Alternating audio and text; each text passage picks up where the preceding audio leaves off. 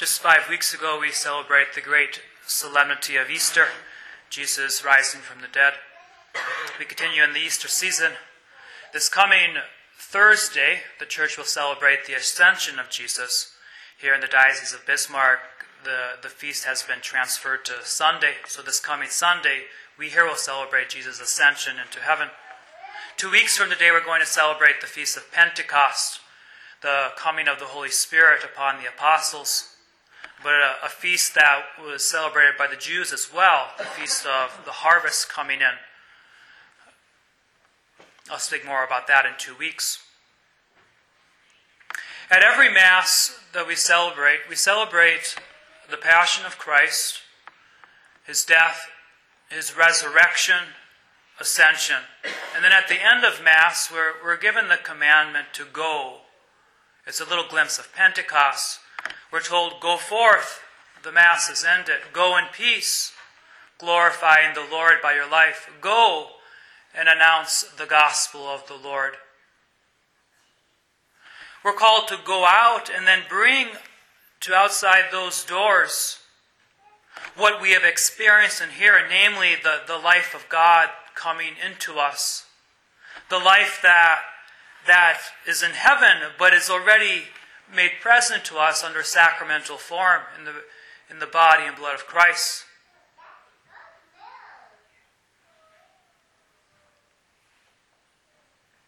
Heaven, el cielo, the place where God is, the place that we hope to go, the goal of this life. We all have different goals. Some of us have a goal just to make it through the day. Others, we're glad we accomplished the goal of waking up this morning. We have the goal of graduating from high school, the goal of getting a house, our own house. Some of us have the goal of retirement already. We save up money to retire. But none of those goals matter unless we have the goal of getting to heaven. Getting to that place where we're with God for all eternity. What does heaven look like? What does heaven look like? We see a glimpse of it in our second reading from the last book of the Bible. St. John had this image of heaven. He wasn't able to use the exact words of what he experienced, but the closest thing he could find, he wrote down, and he said, this is what heaven looks like. We just hear a small portion of it in the reading today. This portion, John writes, the angel took me in spirit to a great high mountain and showed me the holy city Jerusalem, coming down out of heaven from God. Keep in mind that the city of Jerusalem, for the Jews, it's the place where God dwells. God dwells there in the temple. And the people want to get close to Jerusalem because that's where God dwells. It's where life comes from. The people, wherever they lived, whether they lived 60 miles, 80, 90 miles away, 100 miles away, they were commanded at least 3 times a year to travel to Jerusalem on the feast of Passover, which is now our Easter, on the feast of Pentecost, and then a feast in the fall of the year, the Feast of Booths.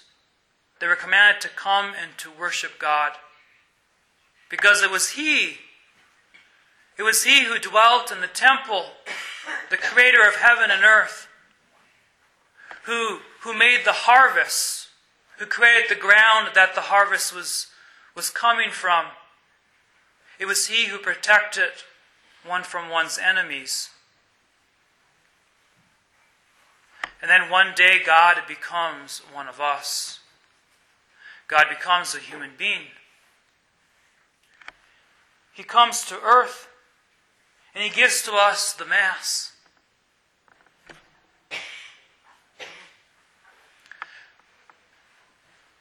The Mass which makes present God in our midst. We don't have to travel to Jerusalem We just got to travel to Kilder, North Dakota, down the street or up the street to the place where God dwells. We gather this morning because we love Him. We gather as Catholic Christians that regardless where we are in the world, we come to Mass to worship, to give thanks to God for what He does in our lives, and to also beg Him for His blessing.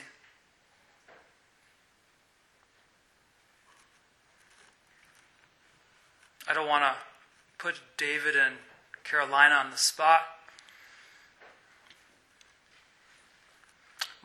One of my godsons is here today. He married a gal from Mexico. She and her mother are here. Grew up in Mexico. But they're in Kilder, North Dakota today, attending the same Mass that they would be down there. They're Catholic. We gathered together because we want God. We gather because we want Him in our life. We see glimpses of heaven here. This is how John explains what heaven looks like. He says, the holy city gleamed with the splendor of God.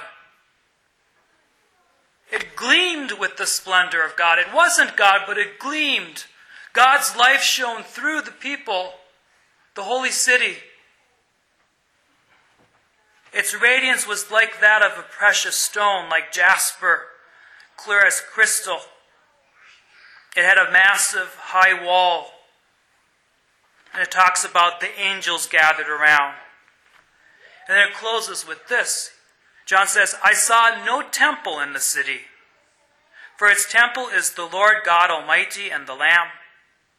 The city had no need of sun or moon to shine on it, for the glory of God gave it light, and its lamp was the Lamb. When a couple gets married, it's very common that the groom will buy a ring for his wife. And many times on that ring are precious jewels, particularly the diamond.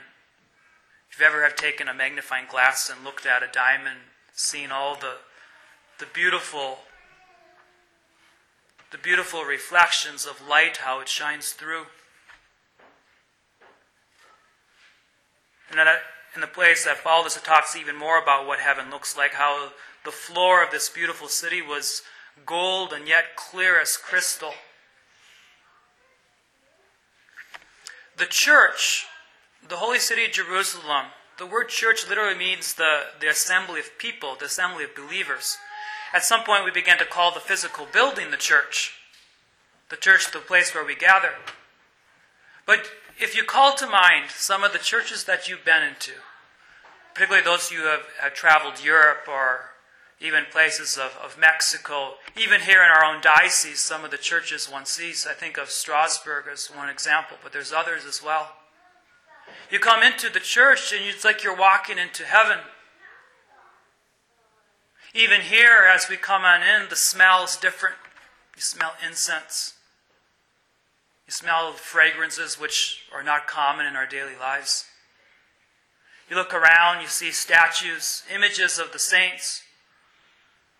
Mary, St. Joseph. It's very common that there are angels, within the sanctuary, reminding us of where we're going, but also reminding us that God dwells in our midst. When I came to Kilder last July, within a short time someone made the comment to me about getting stained glass windows for our church. Since then there have been others who have come forward. You might be asking, are we going to get stained glass windows for this church? And the answer is yes.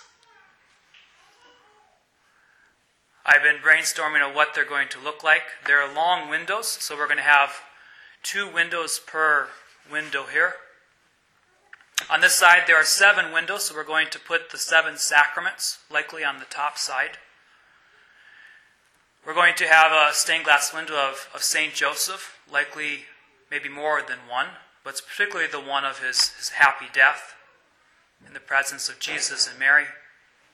And then we're going to have a stained glass window of St. Gaspar del Bufalo. You're probably wondering, who is that guy? Who is St. Gaspar? He was an Italian priest, and he established an order called the Precious Blood Priests. It was the Precious Blood Priests that established this church.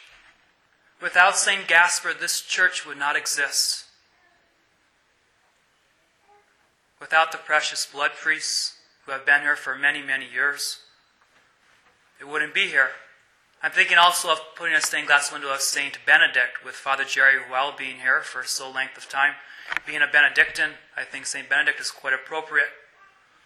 I've also thought of St. John Vianney, who's the patron saint of priests. And last night after Mass, someone said to me, "You got to put a stained glass window in there of your mom." Raising 10 children, I think so. She, of course, wouldn't want it. The others, I don't know. So I'm going to ask you to brainstorm. If there's favorite saints that are here in the community, let me know and we'll decide what the others will be.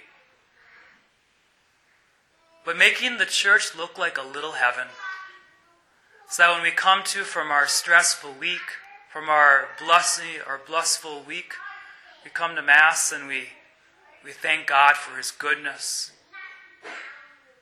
We gather around the throne, the Lamb slain for us.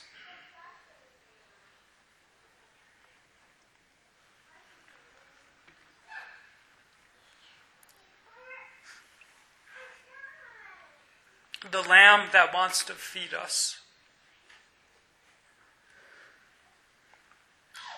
The Lamb that wants us to be in the holy city of Jerusalem when we pass from this world.